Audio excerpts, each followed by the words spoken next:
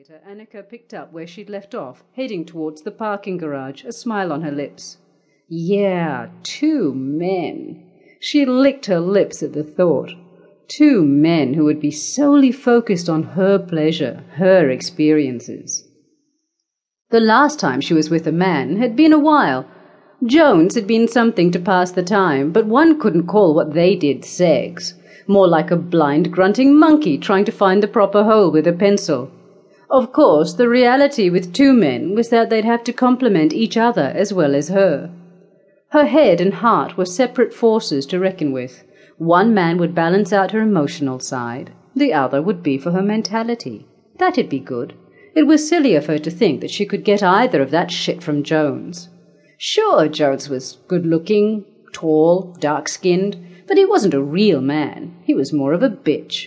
Mainly because he said he was straight, but the way he'd been with her in the sack had been less than okay. The 2 or 3 times a week they'd seen each other hadn't sated her sexual desires, nor was he there for her emotionally. The bastard was just like her mother, selfish and self-centered. Her heels clattered along a set of concrete steps that led to the main floor of the parking garage. She huffed and shrugged her shoulders at the thought of Tom, his confused scowl implanted firmly in her mind as the last thing she had seen before storming out of his office. But he was no more, and last night she'd kicked him to the curb just like she had her distant memories of bad parents.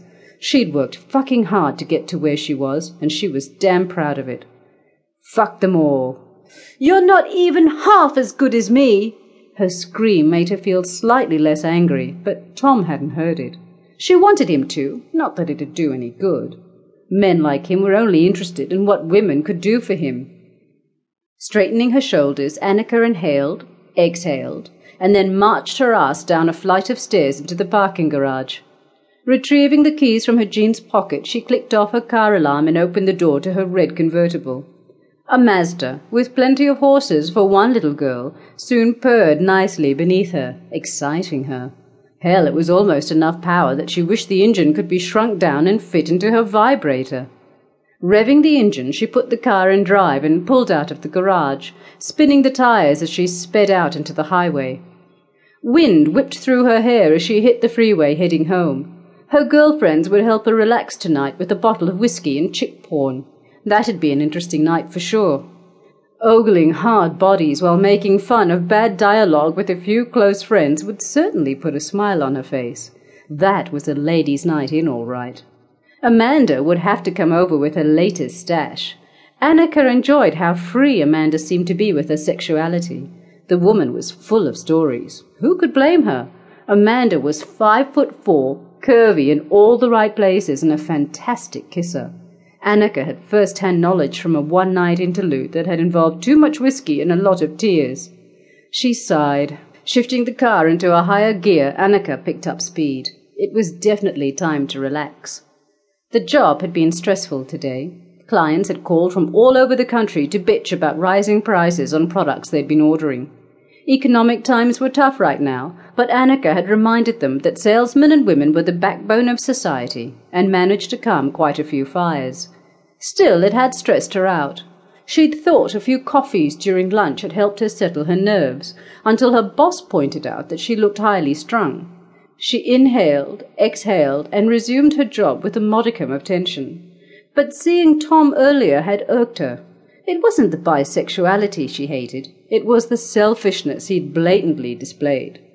Men like Tom were scum, she decided as she pulled onto the off-ramp and shifted into a lower gear while bringing the car to a slower speed. A few minutes later, she'd pulled into her driveway, managed to drag her tired ass inside the house and strip off her clothes before heading towards the shower. Turning the water on full blast, Annika raised her chin towards the warming spray, letting water sluice off her body and run over her full curves. She reached for the soap and rubbed it together in her hands, inhaling the scent of lavender and roses as she lathered her body with the bar.